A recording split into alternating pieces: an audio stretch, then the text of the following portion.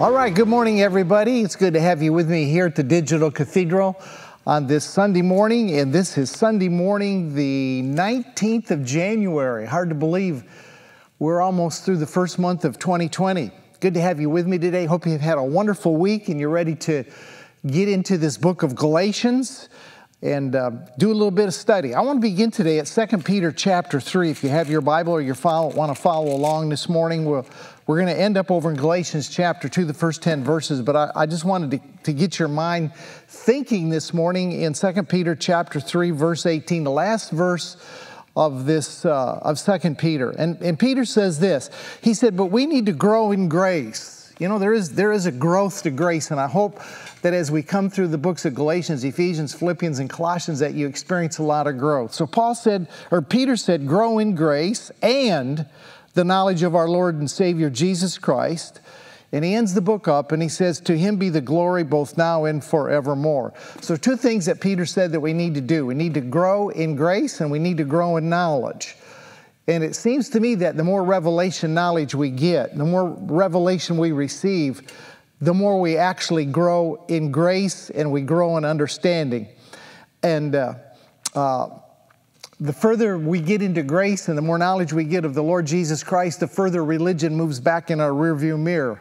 We actually lose sight of it after a little while. It seems like I've been out of that pull of religion so long that there's not even a pull anymore to it. We've went into the promised land, we're possessing it, and we're finding some wonderful freedom. So I just encourage you this morning to continue to grow in grace and knowledge, knowing that the more knowledge you get, the more revelation you receive, the deeper the grace rabbit hole runs, and the further religion is put behind you, which is a good position to be in.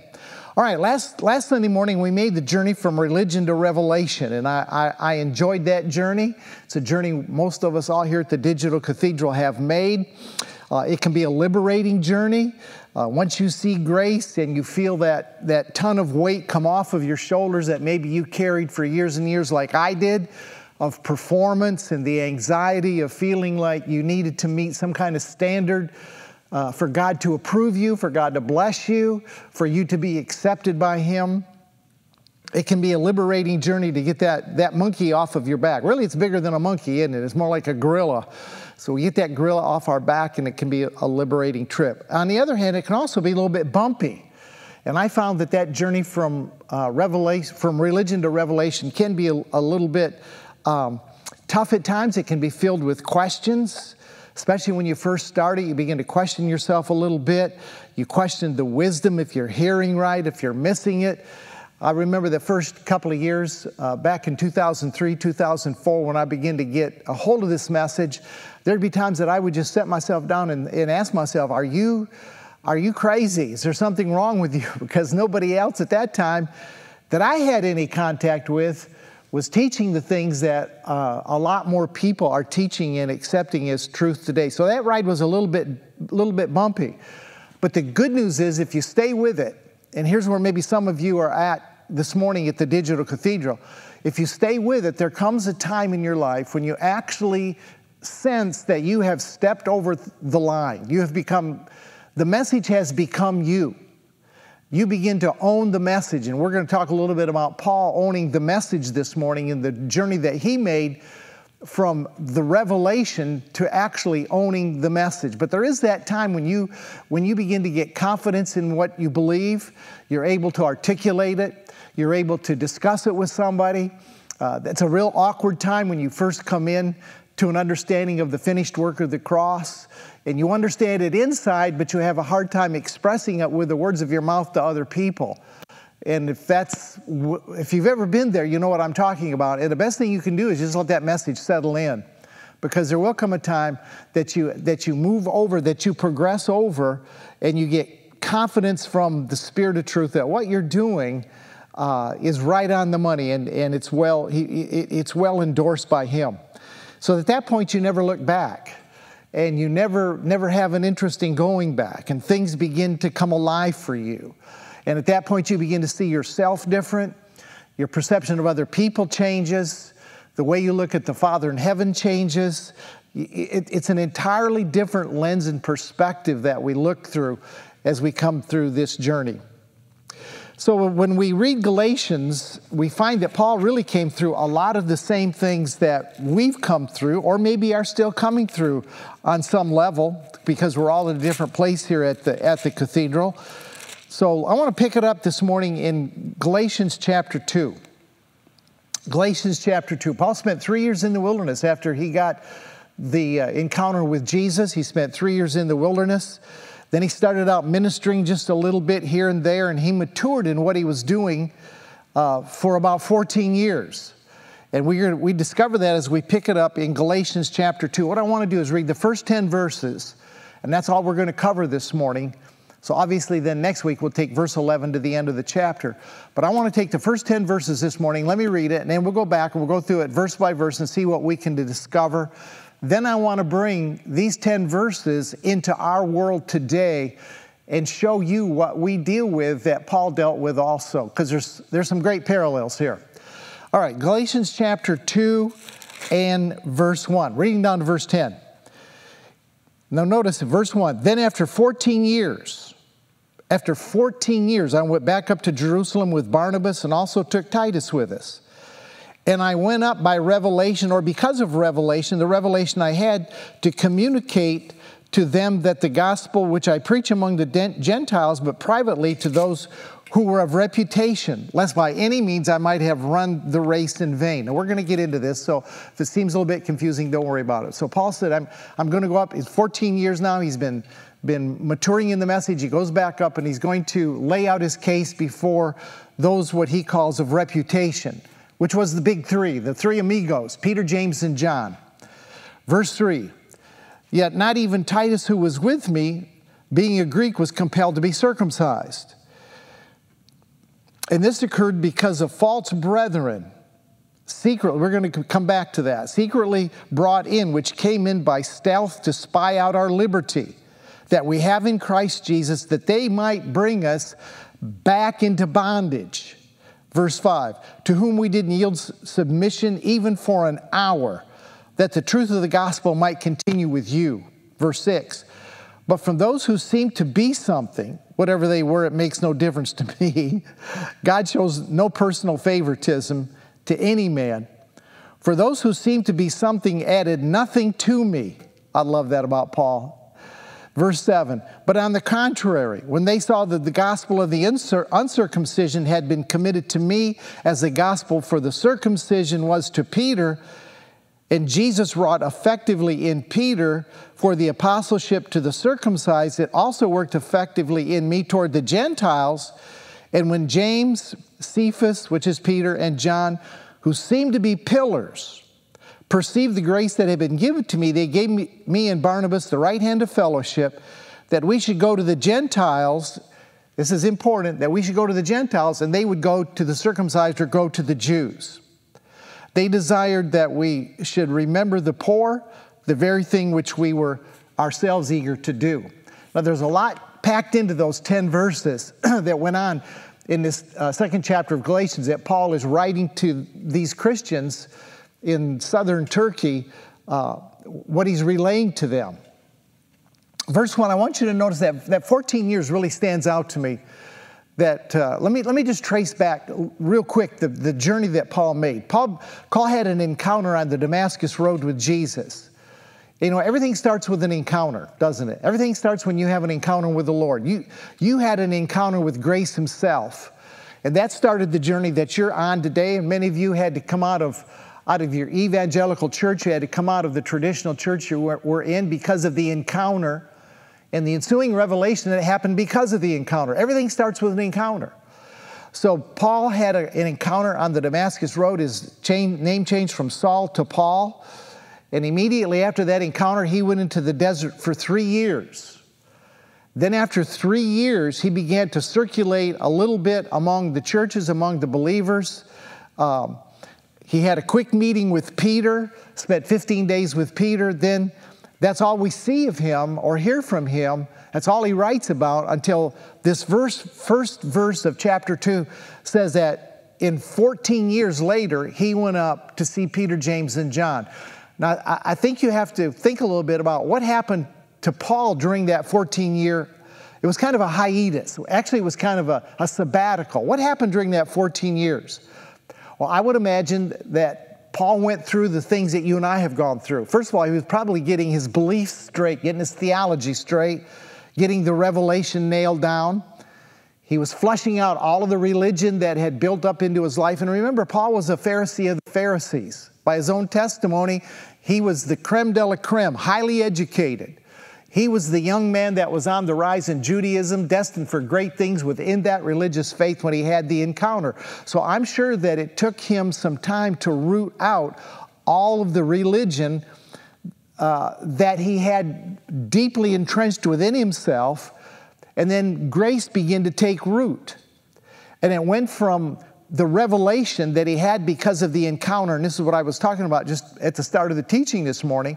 It went from just the revelation or the encounter, it went to where he actually began to own the message. It was a time of preparation. Some of the things that he experienced, you've experienced. It takes time to own the truth, right? From the time that you first began to see the truth, maybe to the comfort level you have with it today, it has taken you a period of years or months or whatever your development period has been.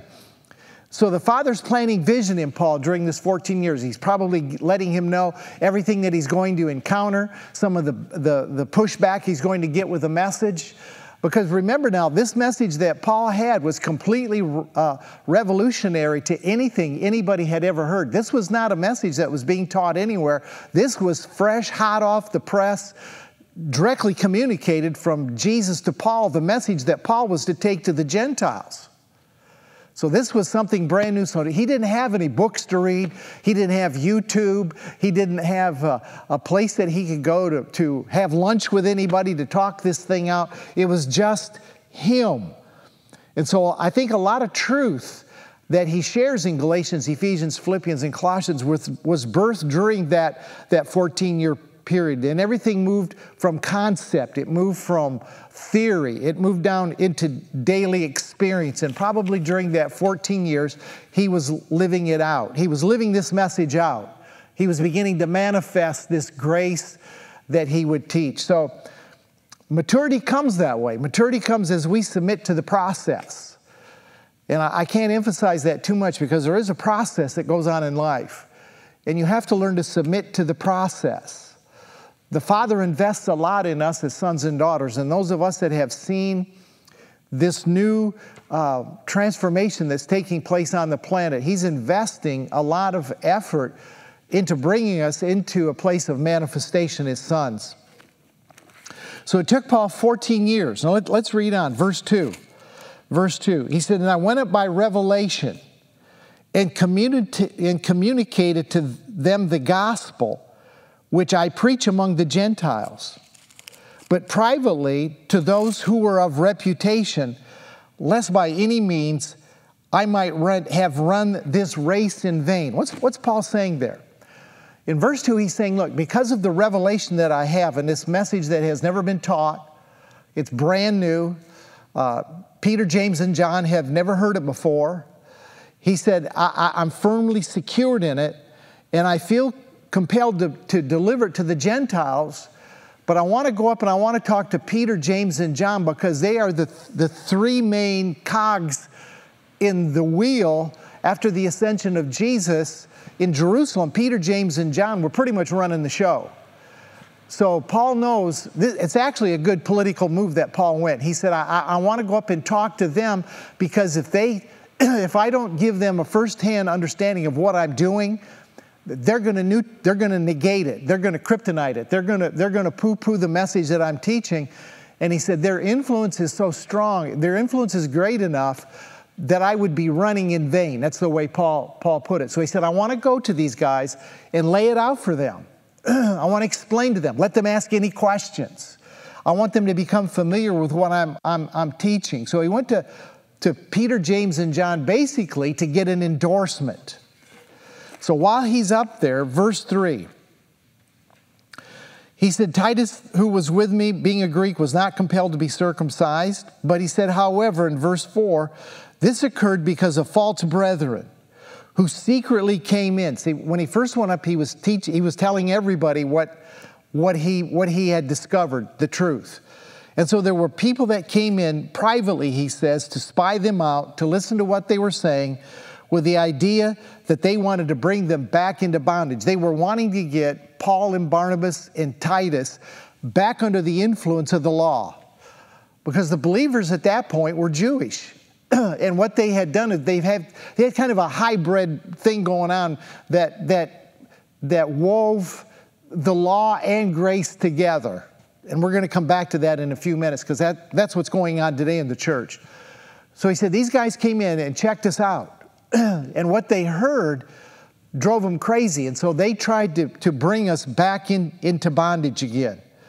But verse 5, Paul said, we didn't yield ourselves to that kind of nonsense for even an hour, that the truth of the gospel might continue with you. We didn't give into it because we wanted to be able to present the truth to you.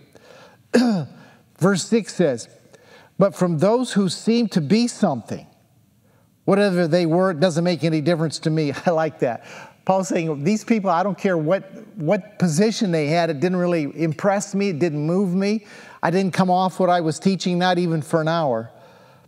He said, because God shows no personal favoritism to man. For those who seem to be something added nothing to me. In other words, these guys that came in to spy him out, to try to bring him back, they didn't move Paul at all. He didn't listen to it at all. He didn't subject himself to it at all. So Paul's getting pushback from religion and religious people. That's the message of verses 3, 4, 5, and 6. And that pushback came in the form of mixture teachers that were wanting to add the law to Jesus. And we talked about that in the first chapter of Galatians, that Paul faced that everywhere that he went. They were willing to say, yeah, Jesus is the Savior. Jesus died for us. Jesus is the Son of God. But here's your part of the deal. You need to be circumcised. You need to obey the law. You need to discipline yourself up. Jesus did a lot for you. Yeah, okay, that's true. But now you need to do something for Him. The gospel to them was still transactional. It was a transactional gospel. It was kind of a quid pro quo. God says, yeah, I'll save you. I'll bless you if you do this first for me. If you keep the law, if you're obedient, if you keep all the statutes and everything that Moses taught, you do that, then I will do this for you. I'll save you. I'll keep you. I'll bless you. I'll do all those things. So Paul in verse 6 goes into the big three. And he begins to talk to them. And he says, they really didn't add anything to my message.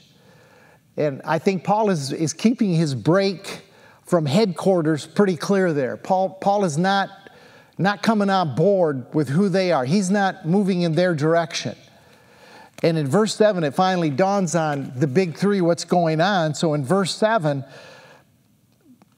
but on the contrary, when they saw that the gospel for the uncircumcised, for the Gentiles, had been committed to me in the same way that the gospel to the Jews had been committed to Peter, for Jesus worked effectively in Peter for the apostleship to the circumcised or to the Jews in the same way that He's working in me for the uncircumcised or the Gentiles.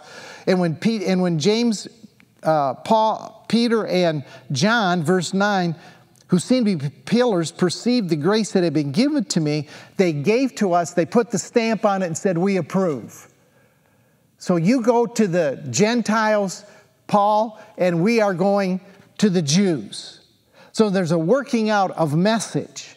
And at that point, Peter, James, and John are probably thinking, look, let these Gentiles in. This is not probably going to last. Let Paul do his thing. We're apostles that walked with Jesus. So we're carrying the gospel with the law attached to it, and we'll go into the Jews and begin to teach them. So Peter, James, and John went to the Jews with a mixture. And this is important. When you read Peter, James, and John, you have to know they're coming from a perspective of a mixture. And Paul went, of course, then to the Gentiles. Now, Peter, James, and John were ministering to a transitional generation. Peter, James, and John, in going to the Jews, were teaching people that were living on both sides of the cross. So many of them, this was only 15, 20 years after the crucifixion, resurrection of Jesus that Paul's writing this. So it's pretty fresh on everybody's mind. So Peter, James, and John are going to people that remember religion before the cross and the laws and the rules. And now after the cross, it's a different ball game. The toughest group, even to this day, to bring into grace and the full gospel are those religionists that are steeped, as the Jews were, in tradition, who are steeped in denominational laws, steeped in do's and don'ts, and which was really the position where the Jews were in, and many are still in that position today. So what Peter, James, and John were attempting to do, I think, at that point, was to take the people that had lived pre-cross, and now they were teaching about Jesus post-cross. They were trying to transition them in an easy way. All right? It's a little bit like Joseph Prince. You know, Joseph Prince is a bridge for many people that are coming out of religion into grace. Now, there is some mixture of law in what Joseph Prince teaches, and I would tell Joseph Prince that if I met him in person. He teaches, for example, the necessity of the tithe. That's an Old Testament law principle. Okay, and there's some other things which we don't really need to get into, but I want to make the point that Peter, James, and John were teaching a transitional generation. So when you read Peter, James, and John, you need to understand the perspective that they were writing from. Let me give you just a couple of examples. Here's a scripture, 1 John chapter 1 and verse 9. This is often used for us today. 1 John chapter 1 and verse 9. It's familiar. Every evangelical knows 1 John 1:9. That if we confess our sins, He's faithful and just to forgive us our sins and to cleanse us from all unrighteousness. John is saying, if we confess, then He forgives. Now, how did those people living pre-cross, how were their sins forgiven? They were forgiven through an animal sacrifice in the temple. So when John begins to transition them, he says, look, you don't have to make an animal sacrifice anymore. If you want to make a sacrifice for sin, confess your sin. If you need to clear your conscience, confess your sin, knowing that He's faithful and just to forgive your sin. Now, there is a work that John puts in there, the confession of sin, to be forgiven of sin. Now, we're going to look at what Paul says about that in just a second. But when you read 1 John, you have to know who John is writing to. John is writing to Jews that lived before the cross. He's trying to move them now away from the animal sacrifice, away from the traditions that they had always followed. So he's easing them into this by saying, look, if you really feel that you need to do something to get your sins forgiven, don't kill a bull, confess. Just tell God your sins. And He's faithful and just to forgive them. Now look what James said. Let me show you a little thing about James here. James chapter 2 and verse 14. He says, what does it profit a man, my brother, if someone says he has faith but does not have works? Can faith save him? Wow. Well, you and I would say, yeah. Down to verse 20. But do you want to know, O foolish man, that faith without works is dead? Do you see the mixture in that? Do you see the different message in that? All right, verse 24. He goes on to say, you see that a man is justified by works and not faith alone. Now, these verses I'm reading have been curveballs to Christians right up to this day. And it's still taught in most evangelical churches that we need to have a work of some kind. Believing, confessing, receiving. There's all kind of work that we put into this. Verse 26. For as the body without the spirit is dead, so faith without works is dead also. Now, in both of those, and we won't run any more scriptures down, but you can run through a lot of what post-cross, what Peter, James, and John taught were a mixture. And Paul, when he comes to the Galatians, is saying, look, this mixture needs to be totally out. You were never under the law, Galatians. Gentiles, you were never under the law. This has nothing to do with you. So what did Paul teach? Let's look at what Paul taught in Romans chapter 3 and verse 28. This is so much different than what John and James just said. Romans chapter 3 and verse 28. Therefore we conclude that a man is justified by faith apart from the deeds of the law. So what's Paul saying? Paul is saying that, no, wait a minute, you're not justified by your works. You're justified by faith apart from works. What did James say? James said, no, faith without works is dead. Now, what happens in church today is the pastor reads a little bit from James and tells you the works you must do. Then on the other hand, he comes back over to Romans and says, no, you're justified by faith apart from works. So which is it? Which is it? If you don't understand audience and context, if you did not go through Unhooked, the book series that I just finished a couple, 3 weeks ago, you need to go look at it on YouTube, Unhooked the book. I'll teach you how to rightly divide the Word of God. And I'm telling you this morning that Peter, James, and John, when you read those books, understand who they're writing to and the context and the time period that they were writing to, who is saying what to who. So Paul is our guy. Paul is the theologian. All right, now the rest of the time, I want to bring us back to verses 4 and 5, and I want to bring it into today's world. Let's come back to verse 4 and 5. This is an experience that Paul had. Galatians chapter 2. I was in Romans, wasn't I? Let me get over to Galatians chapter 2, and let's just look at verse 4 and 5 here. Then let's bring it into today's world. He said, and this occurred because of false brethren, secretly brought in. They came in by stealth to spy out our liberty, which we have in Christ Jesus, that they might bring us into bondage. That's a person of grace looks at this mixed message that John and Peter were teaching, or James and John, the verse that we just looked at. And for you and me would say, man, having faith with works in order to be accepted is bondage again. It's taking us back to don't drink, don't smoke, don't chew, don't run with folks that do in order to be accepted by God. So it's bringing us back into some kind of bondage again. Paul said, we didn't put up with that. But for those who seem to be something, in verse 5, but when we didn't yield ourselves to them for an hour. In other words, we didn't listen to it. And you need to learn to not listen to mixture either. You need to discern when something has a works, law, do attached to it. And Paul says, look, we didn't submit to it for an hour. We didn't put up with it one bit. Now, we have the same groups that are pulling us also back today that want to steal our grace, that want to steal our liberty from us and put us back into bondage. And you're going to encounter these two groups. Matter of fact, most of you, probably 95% of you here at the Digital Cathedral, came out of one of these two groups. There's two groups of Judaizers today. Now remember Judaizers? Paul called them Judaizers because they took Jesus plus works in order to be saved. There's two groups of Judaizers today. They're called Calvinists and Armenians. They are the modern day Judaizers.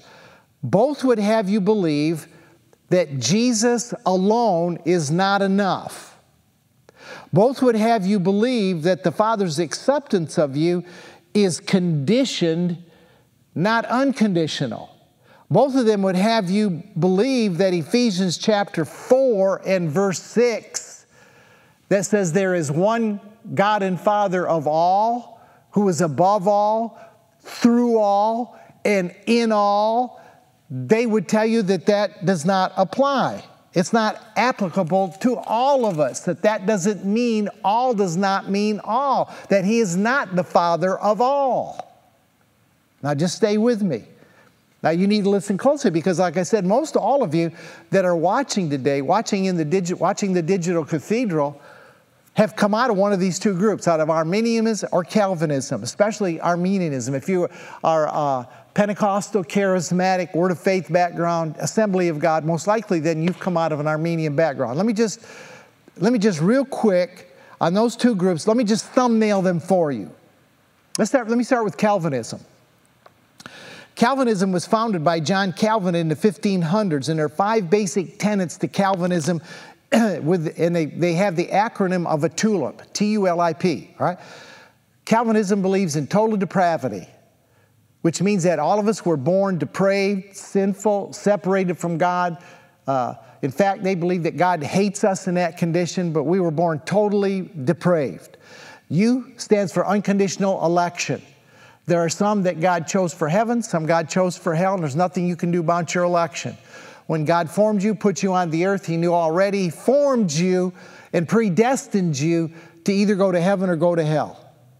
L stands for limited atonement. The atonement only is good for those that He predestined to go to heaven. It doesn't reach to those that He predestined to go to hell. I stands for irresistible grace in TULIP. For those that have been predestined to go to heaven, you will be saved. God will make sure you are. His grace is irresistible. And P stands for the perseverance of the saints. So once you have prayed the magic prayer, you're one of the elect, you're in the group, you can never come out of the group. And Calvinists use verses out of context. For example, let me just give you 2. Romans chapter 9 and verse 13. Romans chapter 9 and verse 13. I'm just going to give you one for time's sake, just so you get an idea. Romans chapter 9 and verse 13. It says, as it is written, Jacob I have loved, but Esau I have hated. So a Calvinist will say, see right there, God loved Jacob and hated Esau. So He predestined Jacob to be loved and predestined Esau to be hated. And if you come back to verses like in Exodus chapter 9 and verse 12, it says that God hardened Pharaoh's heart. So God would say, or Calvinists would say that God predestined Pharaoh to be in that position, and God was the one that hardened his heart. And so that was what he was predestined to be, was Pharaoh, whose heart was hardened so that God's plan could go forward. Everything is predicated to a Calvinist on predestination. You're either predestined to heaven or you're predestined to hell. Now, how do you know if you're predestined to heaven? Well, there's an easy way to know, a Calvinist would say. If you prayed the magic prayer, then you were the one that was predestined to heaven. If you never prayed the magic prayer, then you are predestined to hell. It's just that simple. Because grace is irresistible. God will set it up to where you for sure will pray the prayer and get yourself right with God. Presbyterians are Calvinists. There are a lot of fundamentalist Baptist churches that are hardcore Calvinists. Generally, Calvinists are KJV people only, King James Version. That is the Word of God, that is the Bible, and there is no other. And generally, they're very literalist in their interpretation. They believe the Scriptures are inerrant, and they're extremely hard on sin. In fact, a Calvinist will tell you that God is so hard on sin that He detests and hates the sinner. A Calvinist will tell you that those that are predestined for hell, when they are burning in hell, God gets glory from that. That God can't stand to look at you. You're detestable in His sight. If you want to listen to a Calvinist, go over to YouTube and listen to John Piper. He's a hardcore Calvinist. And you'll pick up the hate that God has for the human race, except for those that are predestined to heaven, that pray the prayer. He loves them, but not everybody else. All right, so that's what a Calvinist is. So if you happen to sit in a fundamentalist Baptist church, Presbyterian church, another Calvinist church, and generally Calvinists are, they soft pedal this a little bit.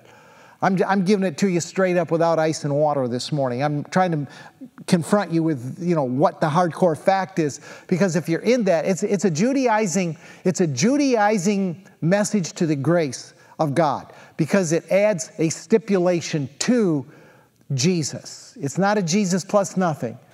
It's Jesus plus you're predestined and you're praying the prayer. Arminians, on the other hand, were actually formed as a reaction to Calvinism by James Arminius, also in the 1500s. Arminianism was popularized by John Wesley. Methodists, Assembly of God, Nazarenes, Charismatics, most Pentecostals are Arminians. Now here's what an Arminian would believe. They would say, yes, man was born with a fallen nature, but he retains his free will. All right?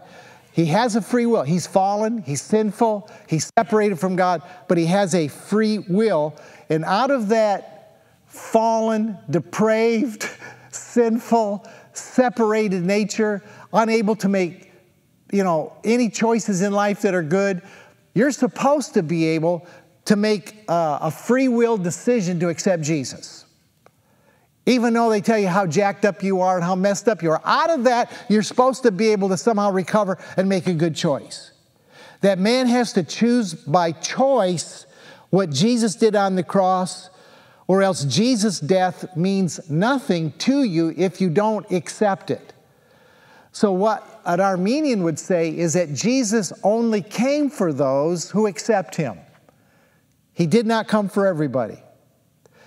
And if you don't decide, if you don't make that decision, an Arminian would say, based on your free will decision not to decide, that your eternal destiny would be to burn in hell forever. So if you don't make a good choice in the 60, 70, 80 years that you live, even if you've heard a perverted gospel and you don't want any part of it, that's too bad, you're going to hell.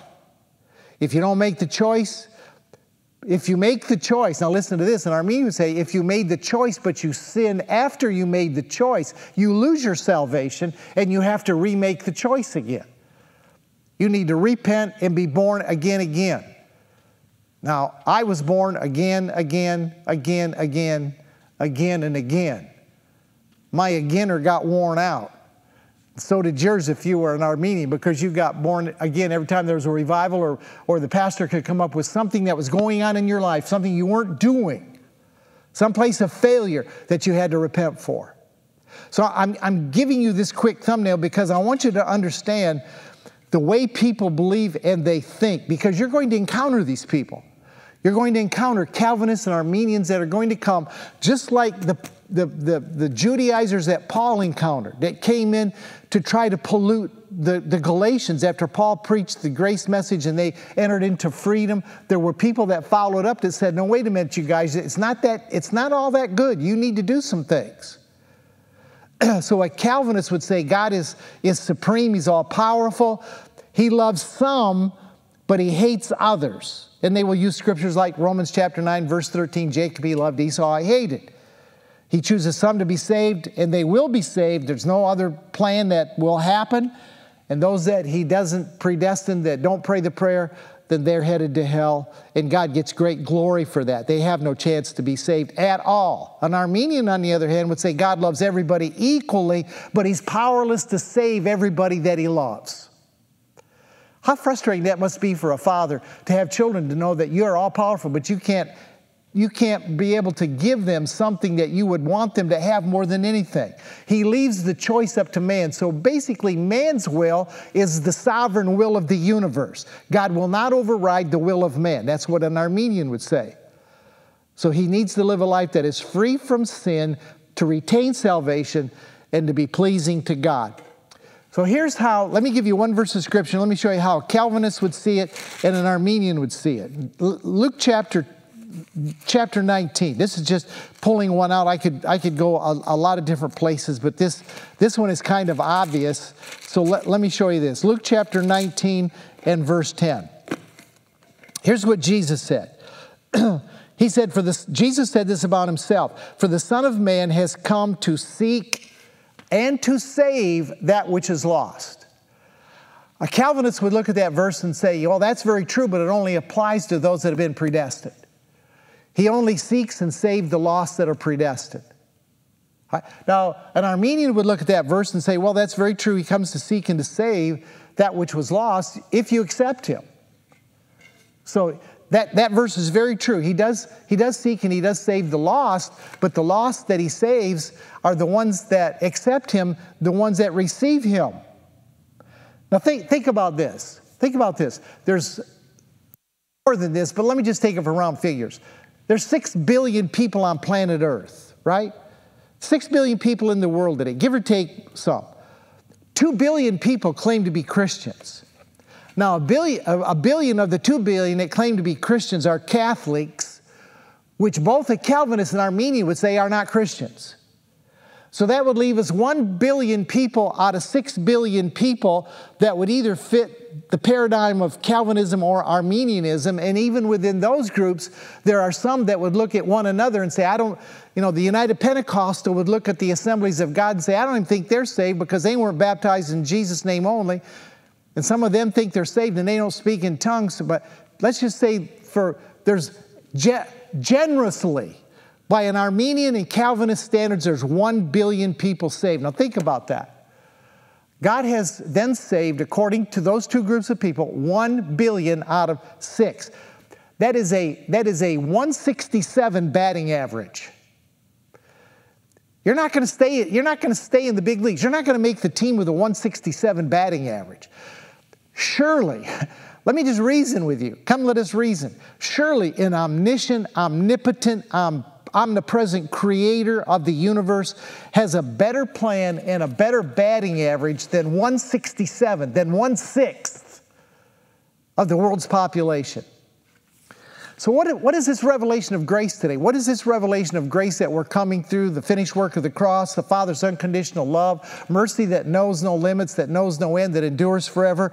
What has it been teaching us? What has it been revealing? Now this is really cool. What's the Holy Spirit doing today? Now follow me. He's taking the God of Calvinism, the God that is all-powerful, that is sovereign, whose will and choice will be done no matter what, and he's combining him now with the God of the Arminians that says, yes, God loves everybody equally. God loves all men without limit. And he's taking that and he's making a hybrid of those two, and that's the gospel that Paul teaches, the gospel of inclusion. That yes, God is sovereign, God is powerful, God's will be done no matter what, no matter how many eons it takes, because here's the God of Armenia, because he loves all men equally. He is in truth the God and Father of all. So the predestination and the love that God invested in Jesus was for all men. There's one man that was predestined. That was Jesus. He was the Lamb that was slain from the foundation of the world for all men. Not only for all men, let me just say it real frankly, as all men. So the verse that we read in Luke chapter 10, verse 19, where Jesus said that I've come to seek and to save that which is lost, the Calvinist would say that's only for the predestined. The Arminian would say that's only for those that accept him. The inclusionist would say Jesus was telling us the truth, that he really did come to seek and to save that which was lost, and he was fully successful in his mission because the work was dependent upon him and him alone, him solely, and not us adding a work to it. He loves all sons equally. And the first begotten Son, he placed all men in before time began. So verses like Ephesians chapter 1 and verse 4, we can just take at face value that he chose us in Christ before the foundation of the world. We can take verses like 2 Corinthians 5:14, that if one died for all, then all died. Galatians chapter 2 and verse 20, we were crucified with Christ. It was a co-crucifixion. Romans chapter 6 verses 4 through 8 tells us that if we were crucified with him, we rose with him. And then Ephesians chapter 2 and verse 6 says, not only were we crucified with Christ, rose with Christ, we ascended with Christ and were seated today with Christ in heavenly places. That's Paul's gospel. That's the gospel of inclusion. It is the best of Calvinism and Arminianism. Both had a part of it right, but couldn't swallow the rest of it. They saw through a glass darkly. They were looking through lens that was fogged. So what does Paul do? He clears the glass. He wipes the fog off and shows us exactly the God that we serve. Here it is in a nutshell. Paul taught it to Timothy, and I'm winding down. I'm concluding here. 1 Timothy chapter 4, verse 9 and 10. 1 Timothy chapter 4. Here it is in a nutshell. 1 Timothy chapter 4, verse 9. This is a faithful saying, Paul said, worthy of all acceptance. Are you ready for it? Here's the faithful saying that's worthy of everybody accepting it. Verse 10. For to this end we both labor and suffer reproach because we trust in the living God, who is the Savior of all men. He is the Savior of all men. Then he says, especially those who believe. Not exclusively, especially. Is there value in believing? Absolutely. Believing is an effortless response to revelation. Paul believed on the Damascus Road because Jesus revealed himself. When Jesus reveals himself of enough intensity and depth to satisfy you, you will believe. And that's when you then enter into all that he's provided. That's when you begin to enjoy the benefits of the kingdom, when you see it and enter into it. But that has no effect on him being your Savior. He is your Savior whether you believe it or not. Believing is important because it brings you into the consciousness of what you already possess because he has saved you. So the Father through the Son and the Spirit has hold of you, and he ain't never going to let you go. Ever. These first 2 chapters that we're getting into, I mean, this is good stuff. This is strong meat. And it's based for you to believe and get a hold of. All right, Wednesday night we'll pick this up. We'll talk about this in a little bit more depth. Next Sunday morning we will pick it up in verse 11 and we'll go down through verse 21 if you want to meditate that. Look at it a little bit, read it out of several different versions. So next Sunday morning at the Digital Cathedral, Galatians chapter 2, verses 11 on down through verse 21. God bless you. I hope you got something from this morning. I love your messages. I love to communicate with you. I love Wednesday night. We get to interact a little bit. So you have a wonderful week, and you be free in Jesus' name. Amen. God bless you. We'll see you next Sunday morning. We thank you for being with us today on the Digital Cathedral. We trust that today's teaching helped you in your journey to the abundant life Jesus has freely given to all. If you would like to help support us in spreading the gospel of grace, you can do so by going to donkeathley.com to make your donation. We thank you for your prayers and continued monthly support, and look forward to seeing you again next week at the Digital Cathedral.